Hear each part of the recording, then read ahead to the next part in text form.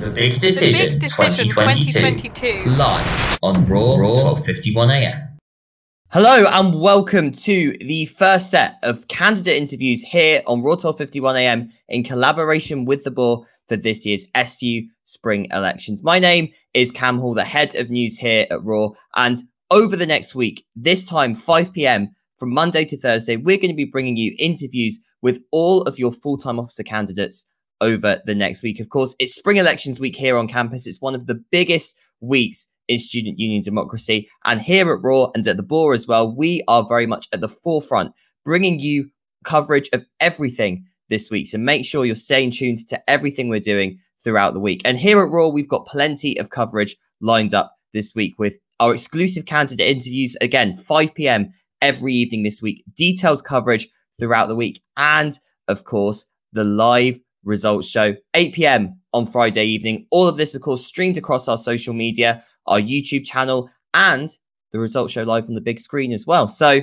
covering the big screen and the small screen with all of our coverage this week. Of course, it's a big week to really engage in student politics, get to know a little bit more about the big issues on campus, and most importantly, vote for the candidates that will represent you next year. And here at Raw, we are right at the forefront of this, as for the first time ever, we're moving our hustings and our interviews out of the studio, and we're moving them here fully online this year. We are, of course, bringing you interviews with your full-time officer candidates, getting to know them and their policies a little bit more, and of course, giving you the opportunity to, again, understand a little bit more about your candidates and use that to inform your vote. We'll be talking a little bit more about how you can vote this week later on. But as I said, plenty to get involved in this week. Well, of course, as I said, this isn't just a Raw only project. I'm pleased to say I'm joined as well by my news editors over at The Boar, Ellie MacArthur, Eden Full-Bailey. Thank you for joining me. Eden, let's start off with you. Plenty coming from The Boar this week. Give us an idea of what we can expect. Yes, so we've written up an SU elections paper, which basically sort of gives a little profile onto loads of the candidates who are hoping to be elected this year. We're also going to be covering the interviews as Raw have done. I'm going to be doing write-ups and analysis of these. And hopefully on results night, we will also be covering the elections. And I'm really looking forward to it. Indeed, plenty to look forward to from across the student media world in SU elections this week. Of course, SU elections week on campus has always been a very dramatic week. Loads of stuff going on, loads of stuff you can normally see, whether it's the cardboard signs, the hall touring, or even circling with some of your candidates in pop. It's always a very fun week around campus. Ellie, I guess I'm coming to you first. Is there anything you're particularly looking forward to this week? Yeah, I'm really interested to see what the student turnout is like in these elections, because I know in the recent ASVs it's been a lot lower than it has been in previous years. So I'm quite interested to see if the turnout for this election also reflects that. Indeed. Eden, anything for yourself? I would say student turnout as well, but not necessarily sort of, who votes, but sort of they're going to have in-person polls this year on campus. And I'm really excited to see what kind of engagement that gets, because I feel like that is very political as a mechanism of obviously participating in elections. So I want to see how many students actually get involved.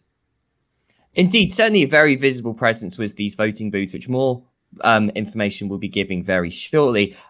To be honest, I'm looking forward to the end, so I can go to T-Bar and put my feet up. No, to be fair, I'm quite excited about just really what comes out during the week. I think I can remember in my first year, when SU elections were taking place, we had a story break about the cladding on Sherborne during the week, and just to see the unpredictability that can throw into the SU elections, just to see really what the candidates react to during the week. There's always something going on, and I think it's that little bit of unpredictability that I think makes this week really fun to cover. And of course gives us a bit more work as well, but we can roll around that.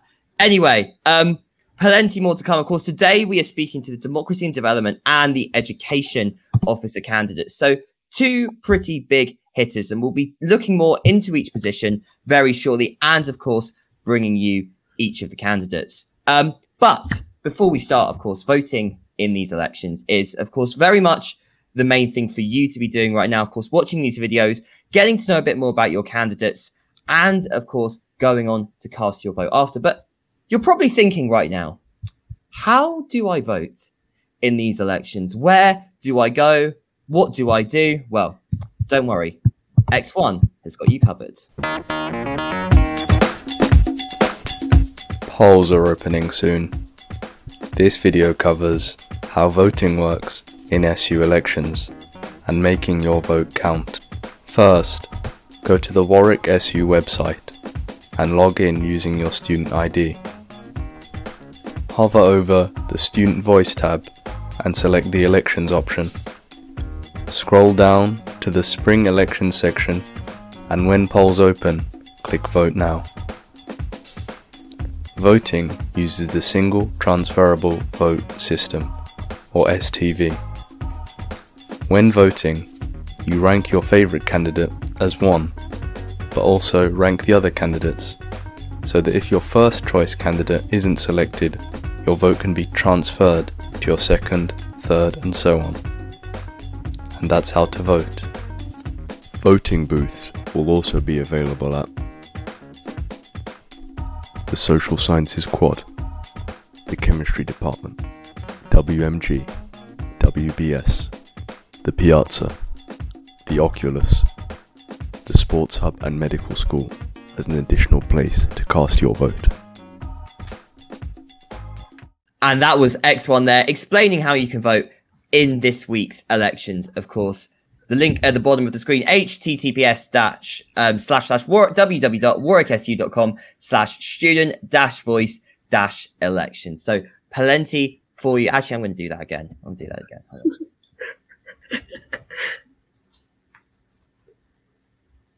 And that was X1 there, taking you through, of course, how you can vote in this week's election. The link at the bottom of the screen, www.warwicksu.com/student-voice/elections, where you can find information, of course, on not just on this election, but, of course, all of the candidates standing this week, as well as, of course, the important link to vote. Well, Ellie Needham is still with me now. Let's go on, of course, to today's interviews, the Democracy and Development Officer and the Education Officer candidates. Now, all candidates across both positions, and indeed for all the full-time officers, were offered an interview by Raw and the BOR for this programme. We have interviewed the candidates that got back to us. All candidates for each position will as well be interviewed in alphabetical order. So, again, we're going to move on now to start off with the Democracy and Development Officer. And the candidates in this election are Caius Liu, Cecil Lee, Jack Sperry, Paris Spirou, and Sophie Clark. Out of those candidates, Caius, Jack, and Sophie replied to us, so we'll be speaking to each of them today. Now, Ellie, let's go to you firstly on this position. Democracy and Development Officer, what exactly does that entail? What are the key issues that we'll be asking the candidates about? Yeah, so the Democracy and Development Officer are responsible for the function of the SU's democracy, and they help to initiate and ensure compliance with SU's democratic processes and policies.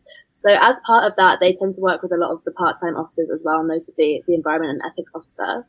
And amongst their democratic responsibilities, they oversee the running of the SU's commercial operations. So things like POP, development issues, including housing and transport, and they work on sustainability projects with the SU as well. So if you have any complaints about Disco Dave's playlist, this is exactly the officer you go to. Well, as we said, today we're sitting down with Caius, Jack, and Sophie, and we're going to bring you each of these interviews now.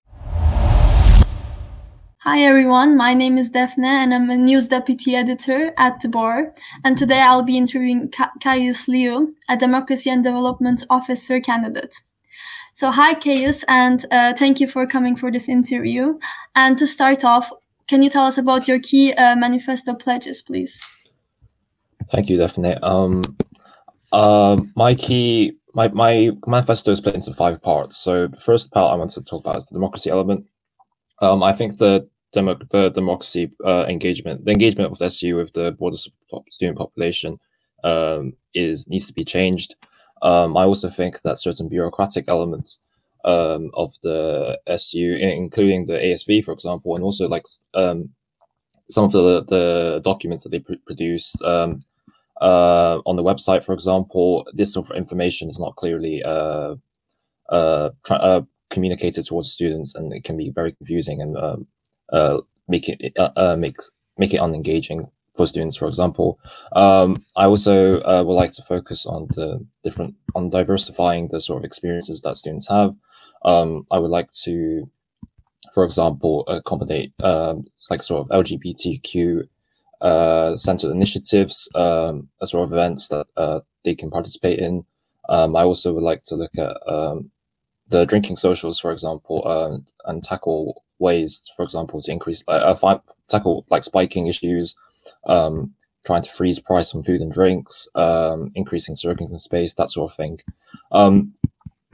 Also, there's another aspect I focus on is to try and develop on campus shops and services, including I want to try and diversify the food on campus too. It's very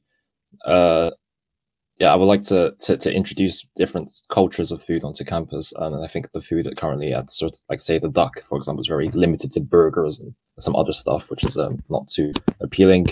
I also like to continue sort of environmental sustainability projects, and I also like to. Final part of my campaign is we'll also look at the accommodation, including to lobby the university to freeze the rent price or introduce more low accommodation options, because this is something that a lot of people have been asking for. Thank you so much. And with declining turnout and engagement in recent SU elections and all student votes, how would you make SU democracy more accessible, inclusive, and engaging? Well, I think the primary thing with, like, say, as I mentioned, the engagement with SU, like ASV, is really appalling. It's like 1/20th of the student less than 1/20th of the student population or something in the recent ASV. This, I think it reflects a sort of lack of engagement with the wider student body. I would like to definitely streamline the sort of processes that occur, for example, for an ASV when people submit a motion. It very often the motions could get the original intent of the motions might get hollowed out as it goes through the bureaucracy. Also, I think that the SU communication is generally very appalling or lacking, in the sense that stuff is very confusing to find, especially on the SU website. I mean, when I was trying to look at information for my role for DDO, for example, I didn't it was very difficult to find substantial points about what my role entailed, besides like a few bullet points on the website saying what the general role involved. I think this reflects how officers need to have a greater transparency about their action, what they do in like a sort of weekly or monthly context. And also, I think this enables more accountability, which will hopefully provide more substantial engagement with the wider student population, rather than just sort of corporatized like 30-second videos, which were available on, say, the Facebook page or Instagram page about the elections, which I thought was very meaningless.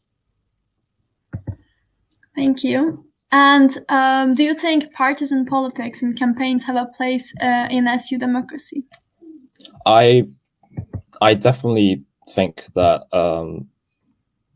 the SU politics currently, especially in the student council, is very partisan, and I generally think that it does not. It has a play in terms of shaping people's beliefs, but it should not define people's beliefs. I think when you go into a student council, for example, and you enter an important vote, and if you already know what you're going to vote for before you even hear the candidate, what the motion, for example, the proposer has to say, for example, then I think these sorts of phenomenons are very like undemocratic in a sense, because it's kind of like you've already decided what you're going to do before you even hear what the person has to say. And I think my position as I'm not involved with any party. I've not been involved with any party with my whole life. In fact, I actually lived in Hong Kong for 18 years. I'm not very involved with the UK politics at all. So my position as a DDO is, I think also it should be more impartial. I should not be swayed by the certain party politics or anything like that. And I will also look at stuff by case basis. Thank you. And you've talked about this before in your answers. As a sabbatical officer leading on sustainability, how would you look to achieve net zero on campus, and when by? I think to say when by is an issue that I'll have to look at if I get into office, I suppose. But I think in terms of certain plans that I would like to conduct, of course, there's existing sustainability plans. I mean, there's a recent ASV vote on the sustainable education. Part of my manifesto is to implement, for example, the mock energy bills, which was mentioned in that motion, where students' energy awareness, for example, so students will have like monthly emails sent to them about their energy consumption, and this will help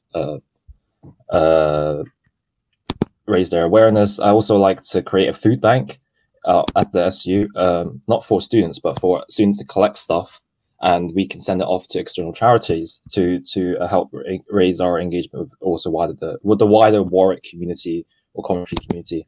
I also like to partner with some reward schemes to incentivize walking or cycling onto campus or on campus. Thank you. And you've talked about this as well, about freezing the food prices and rent prices. So with rising living costs a major concern for students, how would you seek to keep costs low in the SU outlets and encourage the university to do the same in theirs? I would definitely like to look at, for example, I have a policy which was to introduce the campus loyalty card. I don't know why it's been removed, but it definitely helps in incentivizing people to consume more at SU outlets rather than at other outlets. And in this sense, this will help have more fun. This will allow the restaurants to have more funds, for example, to as a whole, as people keep on coming in, and it will incentivize the use of SU outlets, of course.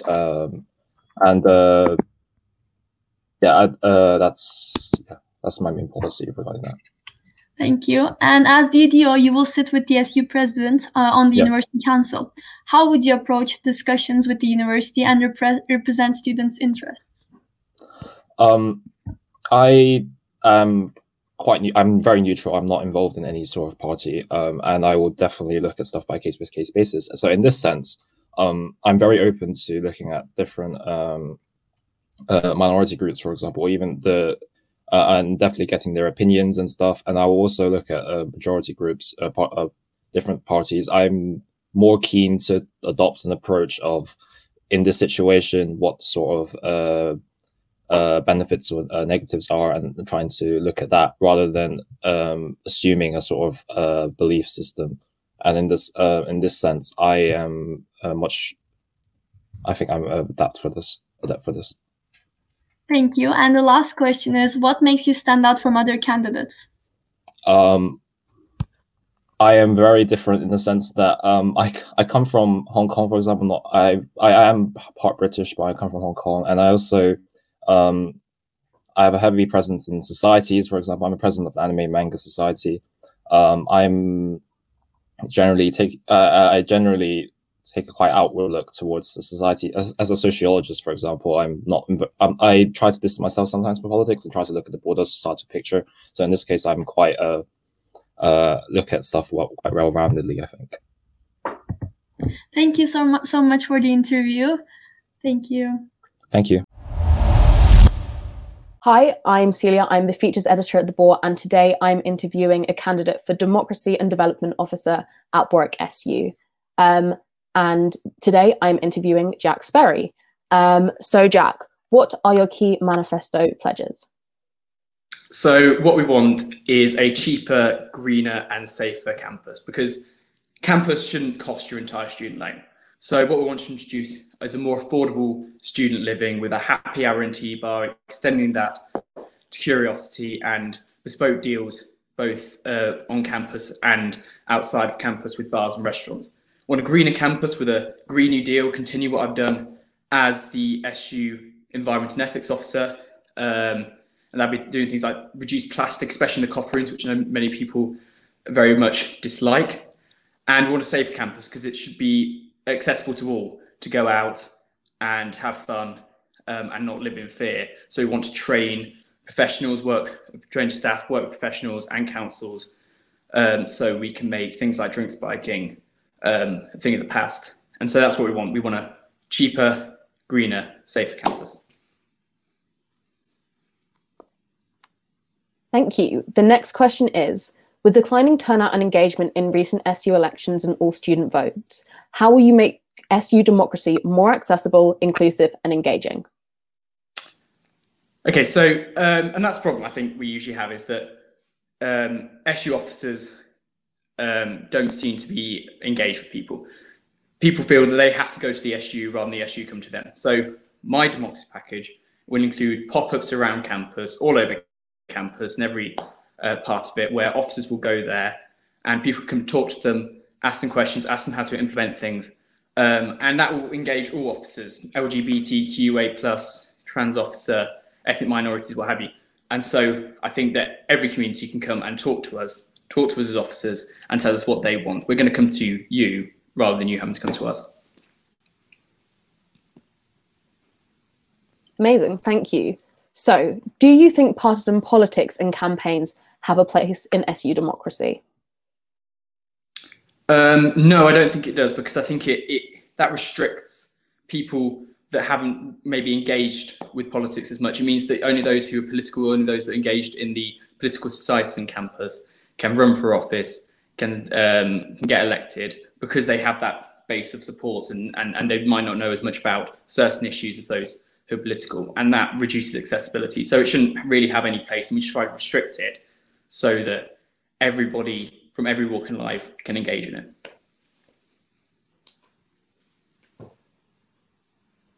The next question is, with rising living costs a major concern for students, how would you seek to keep costs low in SU outlets and encourage the university to do the same in theirs?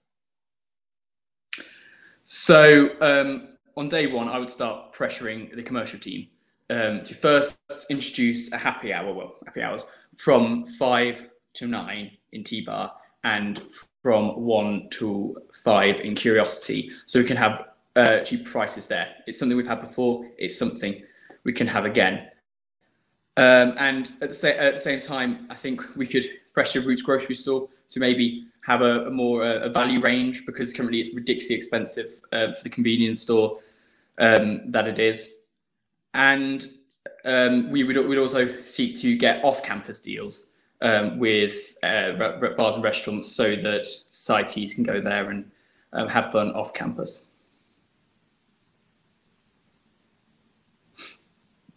Great. So, as DDO, you will sit with the SU president on the university council. How would you approach discussions with the university and represent students' interests? Very much a collaborative way, because I think generally the university don't respond very well when people are when people are act too much against them and treat them like they're completely the enemy. They're not the enemy. We should be working with them. So I'd have a collaborative approach. Get to know the people in the university, have a personal relationship with them, and be able to talk to them about it like grown-ups, rather than in a way that I'm campaigning against them. No, I'm campaigning with them, because we all want a better student life.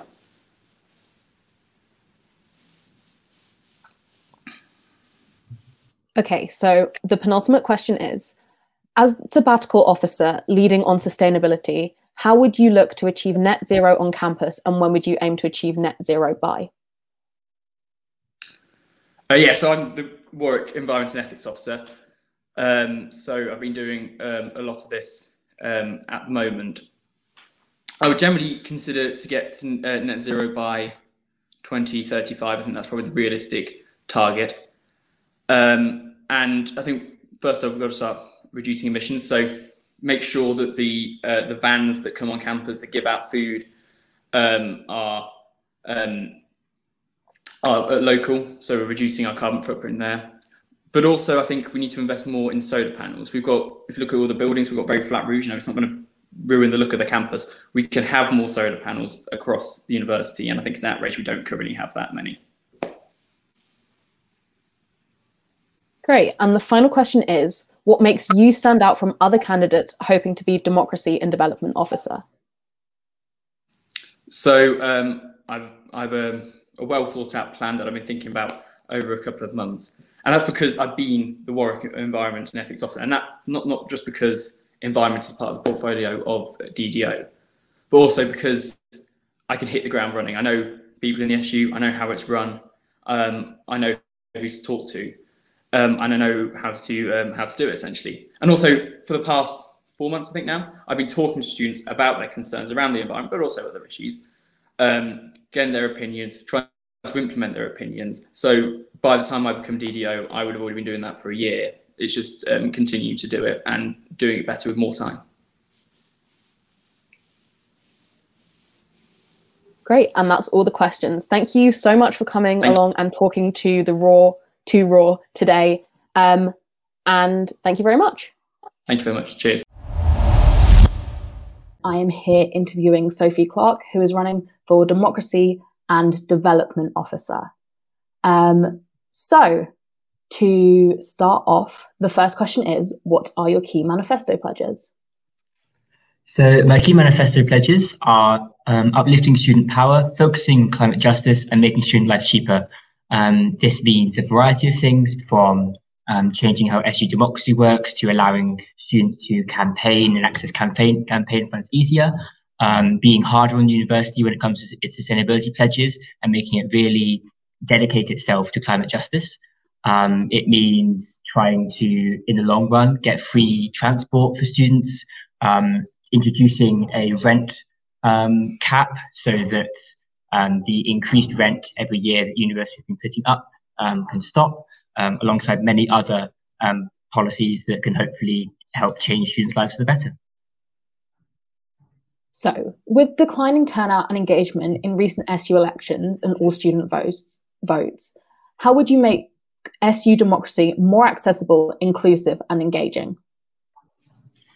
I think it needs to come back to addressing different aspects of the student population. So engaging with the part-time officers to see how they can connect with the different communities they represent, because alongside the decline in engagement, the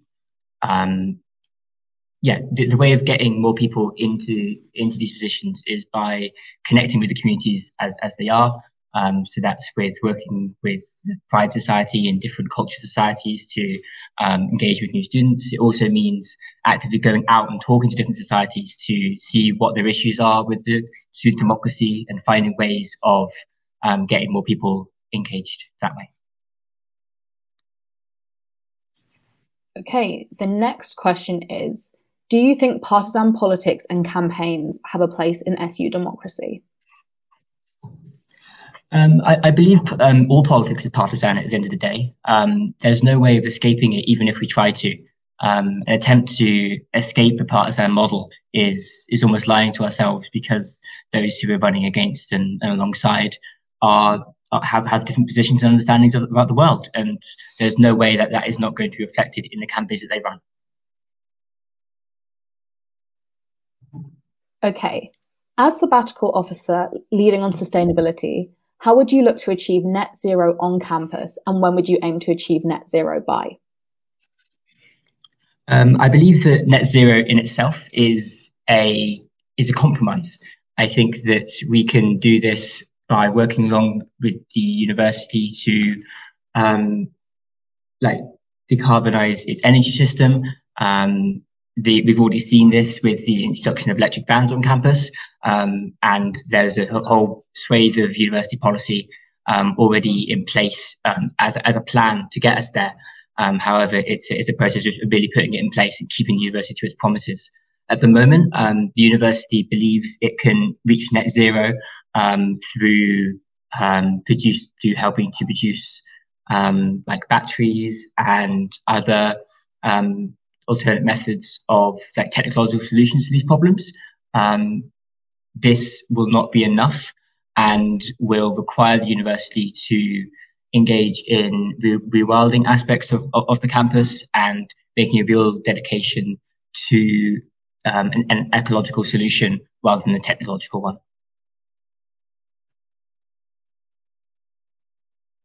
You've muted yourself. Thank you. Sorry. The next question is, as DDO, you will sit with the SU president on the university council. How would you approach discussions with the university and represent students' interests? I believe that I can look at what's coming up on the agenda and bring it towards the different aspects of the student population, having conversations with the department officers and other students that I'm engaged with on campus to see what their voices are. I think there may be other ways of engaging students via, if there's a big issue coming up, holding large meetings with the student body to see what their solutions to problems are, and bringing that to the university management in a very firm way that means that prioritizes that I am on the side of students. Okay. The penultimate question is, with rising living costs a major concern for students, how would you seek to keep costs low in SU outlets and encourage the university to do the same in theirs? I believe that the main cost for university students is rent. As most students on campus who have a student loan, of that student loan, a large majority of that is going towards their rent and accommodation costs. As this increases every single year, the only way I see this money, that money going to, is towards the university, towards new projects. I think that there's a possibility maybe of redirecting money from new projects. The university seems to believe it can build a new building every single year while raising rent costs. And I think a rent cap would be a primary way of doing this. I also believe that we can reduce the society's fees and find ways of working with the SU outlets to reduce their costs via, yes, we can find a way. Okay, so the final question for you is, what makes you stand out from other candidates hoping to be Democracy and Development Officer? In contrast to other candidates, I believe I have had a history of working with these exact same issues. I was working with the Youth Strike for Climate and Extinction Rebellion, mainly focusing on finances and democratic processes. So my past experience of activism and political engagement have been these issues. It has been working out how to gather information from broad groups of people to make decisions as a whole, while having that focus of climate justice alongside of it. Great, and that is all our questions. Thank you so much for coming along today and talking to RAW. Yeah, thank you so much. Yes, thank you very much. The Big Decision 2022 live on Raw 12:51 AM. That was, of course, Democracy and Development Officer candidates talking to us there. Again, you can vote for your Democracy and Development Officer candidates using this link, warwicksu.com/student-voice/elections, where, of course, you can see everything not just from the DDO race, but all of the other races taking place this week. And speaking about other races, it's time now to move on from the Democracy and Development Officer candidates to the Education Officer candidates. And of course, our Education Officer candidates standing in this election, Shishang Lo, Nazifa Saman, and Rahul Agarwal. Now, the Education Officer on campus is not just Education Officer, but also the Deputy President of the Students' Union. It's their job to ensure that your academic experience is as good as it can possibly be, with a particular emphasis, of course, on ensuring that for marginalized and mature students, ensuring they receive equal academic opportunities to undergraduate and, of course, postgraduate students as well. The Education Officer, of course, has been responsible in recent years for liberating the curriculum and, of course, very much forming a big part of considerations looking to the curriculum going forward. As well as that, the Education Officer sits atop of the academic rep system that includes the SSLCs, the faculty reps, the department reps, and really making sure that they can raise students' concerns directly with the university. Well, as we said, we offered all education officer candidates an interview. Shishang and Nazifa got back to us, so here are their interviews. Hello everyone, and welcome to yet another interview as part of Big Decision here at Raw 12:51 AM. And today I'm here with one of the education officer candidates. Please introduce yourself, tell us your name, and one thing you're looking forward to should you be elected as an education officer. Hi everyone, my name is Chi Shang. I am the current societies officer and I'm running to be your next education officer for the Students' Union. One thing I look forward to, I think, is instilling like change in relation to how the SU conducts education, involving direct communication, direct consultation with students and reps, and sort of helping and working with the university to achieve that as well. Nice. Well, nice to meet you, Chi Shang. I'm really excited to interview you and well, get to know what your aims are and your whole manifesto. Right. First question, straight off the bat. Tell me, what are your key priorities? My key priorities. So yes, my first priority is to ensure that there is in-person teaching and there's universal lecture capture, well, as much of it as possible going into the next year. Because as we've seen in a lot of data and also a lot of student opinion, in-person teaching is the most preferred sort of way of teaching that students want, as seen in the recent ASV and a lot of different surveys that the SU sort of conducted. So that's one thing I'm going to be sort of working with the university to make sure that is happening in the next academic year. Next, I want to work towards making sure that education remains inclusive for all. So this involves making exams more flexible in relation to assessment types and delivery, and also making mitigating circumstances making it easier to sort of apply for, and also ensuring that self-certification is something which continues even after COVID-19. And also linking on from that is making sure that student well-being is at the center point of any sort of education sort of platform.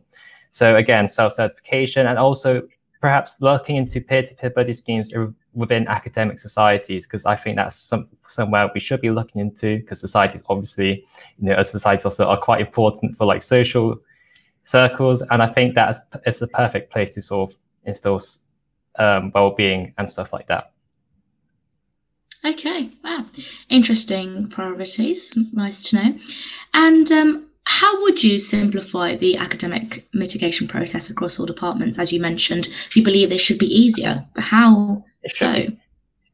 Cool. So I think one issue and one barrier which is facing at the moment is quite, some students are not sure if certain things count as mitigation. So like, for example, maybe some students might be, suffer from mental health issues at a time, but they might be not so well, they may not think that counts as mitigation. Especially, as a former student myself, when I was a student, I was always like, should I actually be applying for mitigation? This is severe enough. And I think something we need to change in relation to culture, like culturally within students, that they should be sort of, taking their mental health, to put it at the forefront. And, we should be encouraging students to sort of see if this is really affecting your sort of educational needs, you should be looking to apply for mitigating circumstances. So one way I think I will be doing is making that sort of area clearer to students, sort of make it more transparent and making a guide, perhaps, for example, in relation to what counts as mitigating circumstances and making it easier for students. So this will be across all department levels.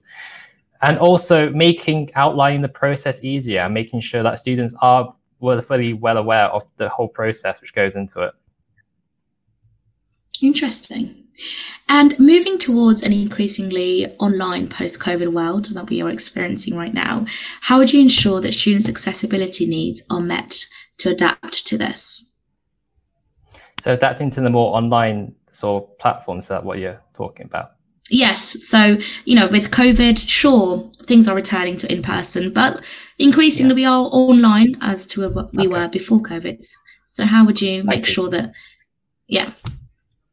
Cool. So, of course, moving more in-person as seen in term 2 again, but of course, as I've alluded to, and I think you're well aware, there's accessibility needs for a lot of students and there's still a need for this sort of online element.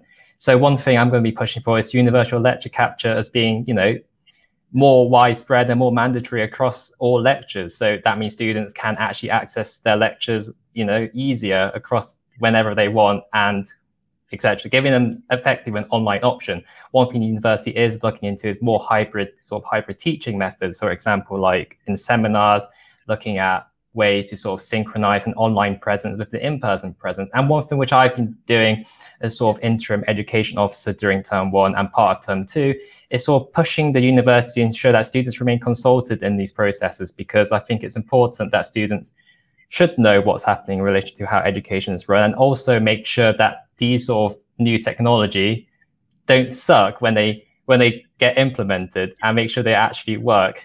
In terms of further things, I think I will in fact also help the university with their transcripting program, which I believe they're sort of doing, which they're implementing right now, to make sure that online lectures or any online resources remain accessible to students with needs, for example. So like making sure that lectures and education stuff remains accessible to them. And further from that, we've got to make sure online resources in relation, like library resources for students, remain online, and make sure that that's a provision which exists and continues. Because I know in COVID-19, a lot of departments sort of expanded their online library of books, for example, and that's something which should remain, because I think it's easier for students to access it online, at ease, anytime on their laptops or computers. Oh, thank you, Chaching. That sounds like an interesting set of ideas. Moving on from that, as I'm sure you know, departments are increasingly differentiating on the way they assess students. As an education officer, how would you ensure parity across departments? So ensure, what do you mean? So in case how exams are assessed between departments, or is that what you mean?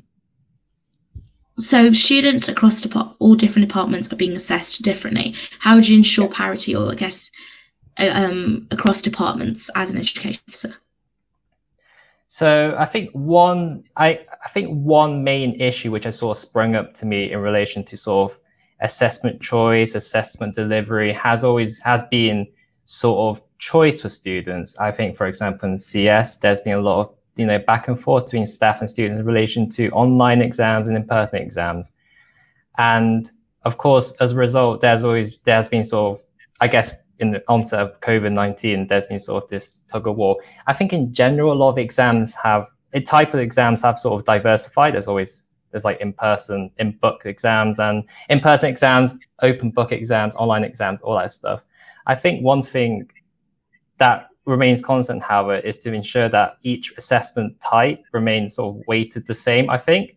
So, for example, regardless of however a student chooses to do their exams, whether there is that choice, which is something I'll be pushing for, it should be something which should be calibrated in sort of the same weight and the same way. And in relation to different departments, of course, it's quite difficult because a lot of departments are very different in how they do stuff. So a lot of them do a lot of coursework. Some of them are a bit more specialized, might have like presentations. But I think it should be sort of basically down to the department as well. But of course, there also has to be this sort of university overhead over it to make sure there is not too much discrepancy in relation to how students are weighted. I think, that being said, I think what should be paramount in regardless to this is sort of student choice in relation to assessments. And whilst, of course, parity in department is very important, got to ensure that the choice and make sure that education works around all students. So, yeah. Nice, thank you. And could you tell me briefly your plans to continue liberating the curriculum? Cool. So, of course, as a politics student, a lot of my degree has been involved around sort of liberation issues. So like I wrote a lot about post-colonial theory during my degree. And of course, it's incredibly important that decolonizing the curriculum is something which should continue and should continue within university, and as well as be an SU sort of priority going on forth. So one thing that I will be pushing the SU more, perhaps, for example, is sort of make sure that whatever restructuring happens in the Students' Union, that decolonization should remain a center point in the new academic voice team sort of management. For example, looking towards employing a decolonized decolonized manager, which is something which the SU is looking into and something which I will support going into it. Of course, there's other sort of liberation issues which should be not forgotten. For example, we should be looking towards queering the curriculum as well. And it's something I should be pushing the university to ensure that a lot of the hidden voices in sort of academia, within like sort of Western-centric academia, should not be ignored. And it's something that I will be pressuring the university across all departments to ensure that happens as well. And as well as making sure that's a centerpiece of SU priorities as well. Yeah. And Xiaoxing, do you seek any changes to the SSLC/faculty rep system? And how would you work actually more closely with them to improve students' academic experience? Cool. So one thing which I think has been a bit of a deficiency this year has been sort of SU and academic rep sort of interaction. Ever since the academic rep team, academic voicing for that matter, in the SU have left their post, there has been sort of this vacuum, and where there's been this missing link between faculty reps, for example, and like SU bodies. One thing I will do as education officer is directly consult with these academic reps and ensure that their voices are, linked directly towards mine, and thus I can use that as evidence and as support for policy changes in relation to the Students' Union. So you said something about changes to the rep system and sort of engaging with rep system. Is that correct? Yes, that's correct. So that's basically my main vision in relation to the rep system. It's basically sort of integrating it more into the Students' Union policy making, because there is a vast resource of knowledge and experience that literally students, we should be talking to them, and that should be our center point of how we should be informing ourselves of student issues and bring it direct to university. I mean, for example, computer science, their SSLC had a lot of discussion points around assessment choice, and since I came across this because it was fed to me by certain reps, for example, this is something I could bring to the university in last term and say to them, look, this is something which certain, this department and their students are thinking this is not exactly right. And we can sort of press the university, say, okay, look, we need to get this changed and we need to get this sorted. So basically, greater engagement with the students, with academic reps, and making sure that they are well integrated in the SU education priorities. Okay, nice. And I guess the big question, what makes you stand out from other education officer candidates? Cool. So first of all, I think the main thing is my experience. So first of all, I am the Society's officer at the Students' Union, and also for the past term and a bit, I've also been interim/part-time education officer covering for Isabel. And that has given me a wealth of experience in relation to the role. So for example, I've chaired SLEEK, for example, which is one of the main university sort of education committees, which has been incredibly enjoyable. I've also sat in many other committees such as EdExec and AQSC and also EdCom. And in those meetings, I've been able to work with a lot of the university staff and also give a lot of SU updates and guide the SU, at times, in fact, guide the SU education policy, as well as on top of my Society's officer work. So what that gives me is a lot of experience into how policy making university is formed, and also how the SU gives me a lot of experience on how we as an SU can sort of dictate or push and sort of mold education policy at the university level. So that I think the experience of doing the role, at least for a term, alongside my current officer role, is what gives me this sort of, I know what we say, makes me stand out amongst the other candidates. So I think, yeah. That's interesting. Thank you very, very much, Xiaoxing, for being such a wonderful interviewee, and honestly, the best of luck from me. And yes, thank you very much. Cheers. Thank you very much. Hello, everyone, and welcome to Raw 1251 AM's coverage of the upcoming Warwick Student Union elections for our sabbatical officers. I'm Joshua Gray, and I shall be interviewing one of our candidates for the Education Officer positions, Nazifa Zaman. Hi, Nazifa. How are you doing? Hi, I'm good, thank you. Yeah, I'm doing all right. How are you? I'm doing very good, thank you. Yeah, so obviously we've got a few questions for you about your upcoming candidacy for the Education Officer. Firstly, how has everything been going with the campaign so far?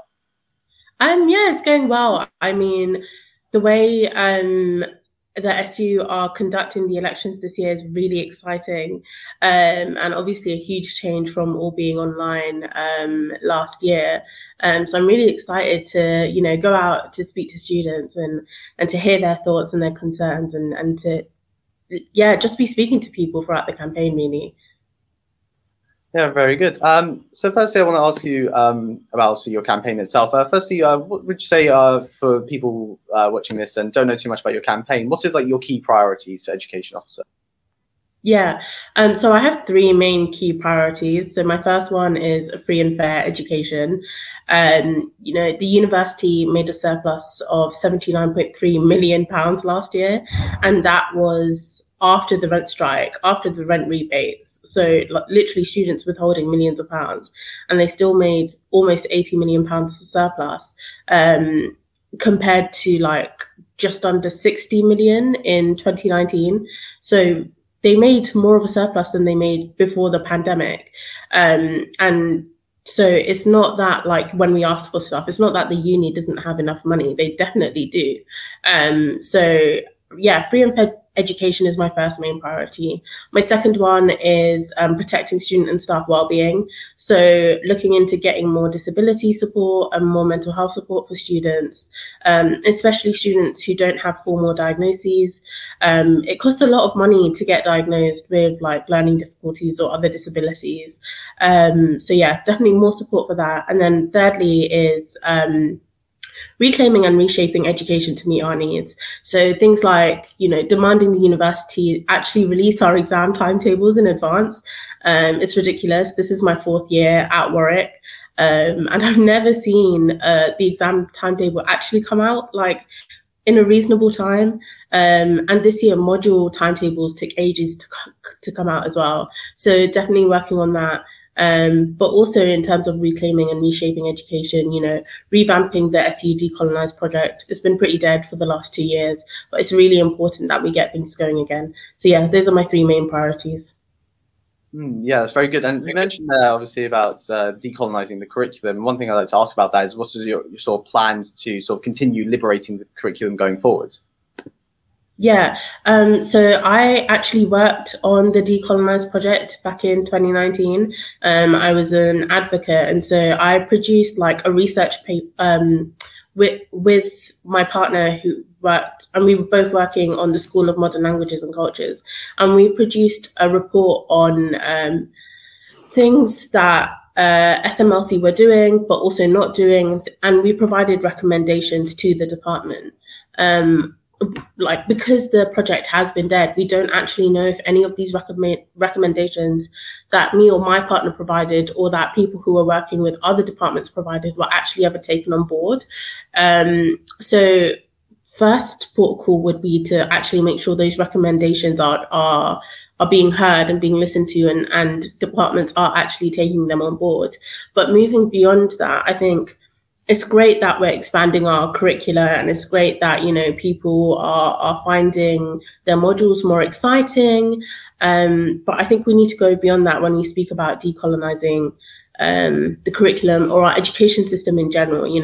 The university has a lot of ties with companies who either are producing weapons which cause so much destruction around the world, or funds with fossil fuel companies, etc.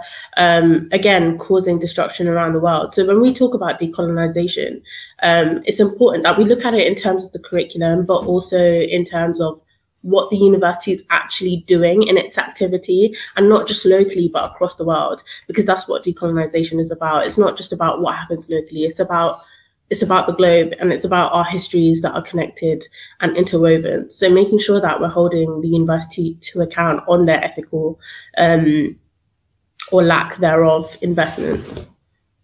Yeah, I think that's definitely a good way of going forward with deliberating the curriculum.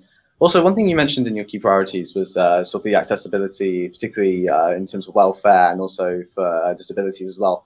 I think one thing I would ask is, since we are moving to a more increasingly online post-COVID world in terms of sort of our education and our examinations, how would you ensure that sort of students' accessibility needs are sort of met to adapt to that changing university sort of curriculum?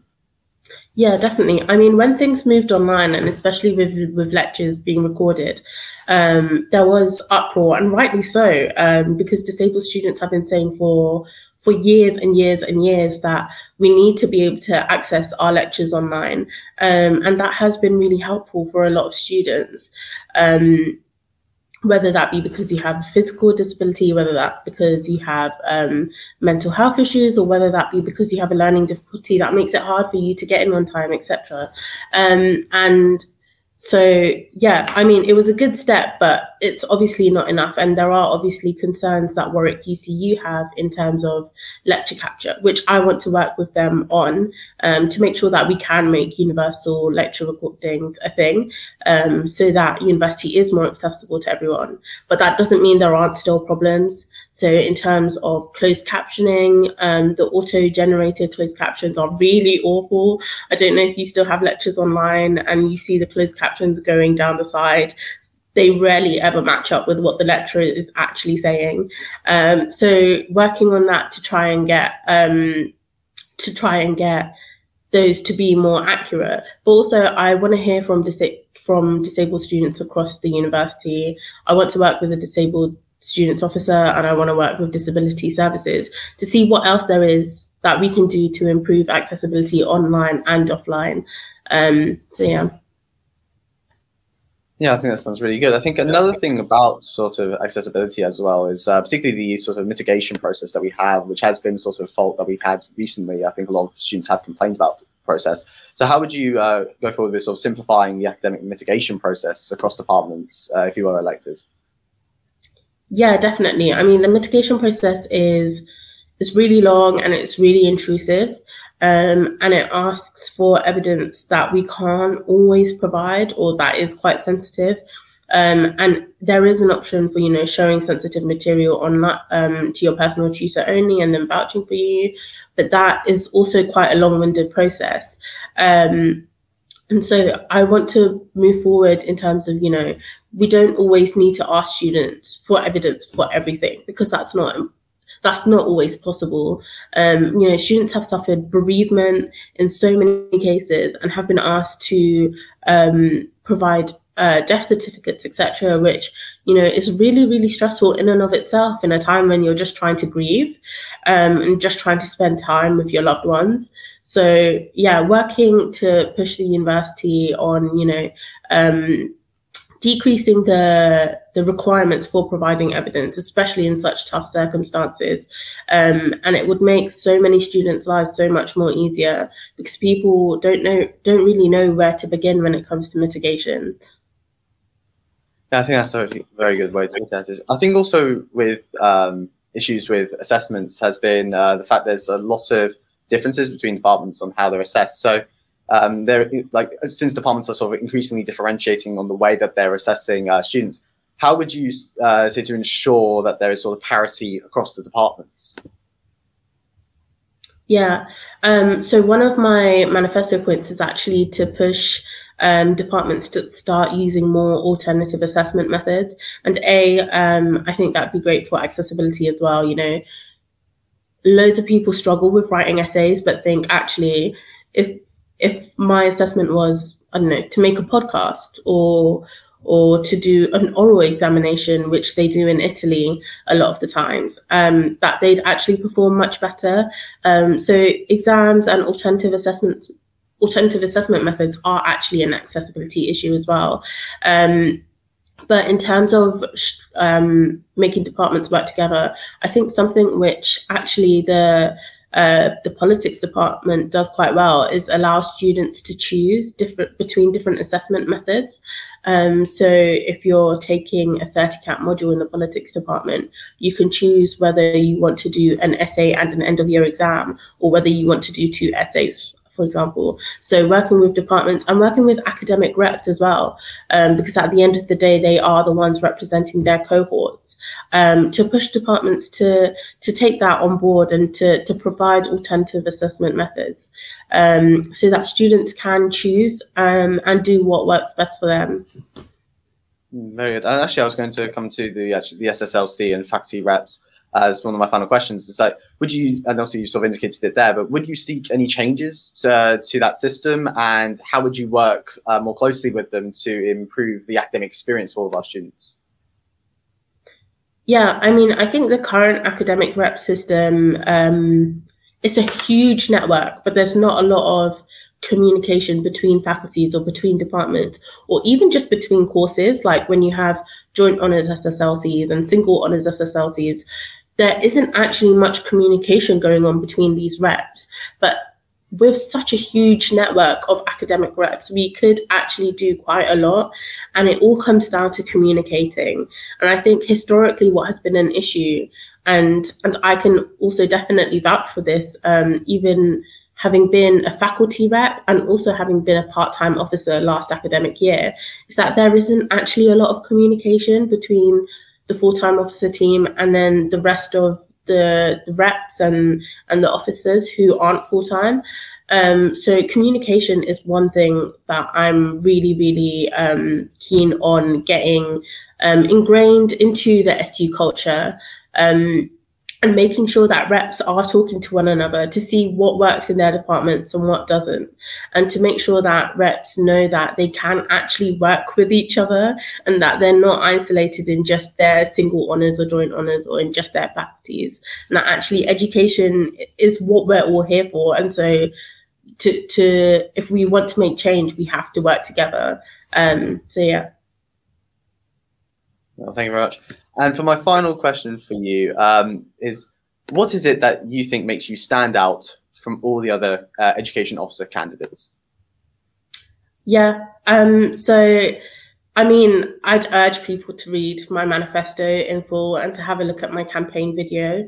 But essentially what I'll say is I've campaigned like on inside and outside of the SU since I've arrived at university in 2018. You know, I was part of the rent strike and helping to organise that, and through that we helped to embark students thousands of pounds last year when the university were just going to keep making us pay rent.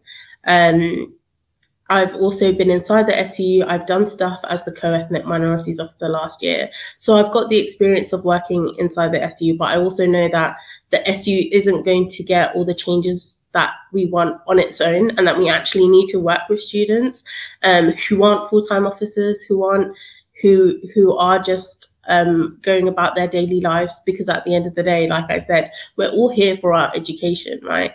And so we all need to work together. So I'd say what makes me stand out is my experience in campaigning both inside and outside of the SU, and I'm going to keep doing that. That's not going to change if I get elected. So yeah, that would be my USP, I guess. Oh, that's really amazing. Thank you very much, Naz, for taking the time out to have this interview today. No worries. Thank you for having me. The Big Decision 2022 live on Raw 12:51 AM. And that was your education officer candidate speaking to us there. And again, to cast your votes for them this week, plus, of course, all the other candidates. And for more information in general about the elections, link down at the bottom of the screen, warwicksu.com/student-voice/elections. I'm going to be saying that link so many times this week. It's gonna get boring by the end of it, but nothing about spring elections is boring. Ellie, Eden, that brings us to the end of our interviews now for today. Just very quickly, though, in terms of the considerations for people voting for the DDO, voting for the education candidates, what exactly should people have in mind? What exactly are the key issues linked to both positions for students to be thinking about? Let's go back to democracy and development firstly. Ellie, What are we really thinking about there? I think one of the key things that kept coming up in the election hustings on Friday was the net zero by 2030 promise from the university. And candidates were constantly talking about that. So I think sustainability is going to be a big thing in this election. Indeed. And Eden, in terms of education now, in terms of the real big issues with that, anything really to note based on what the candidates have said today, plus as well anything else we've heard so far?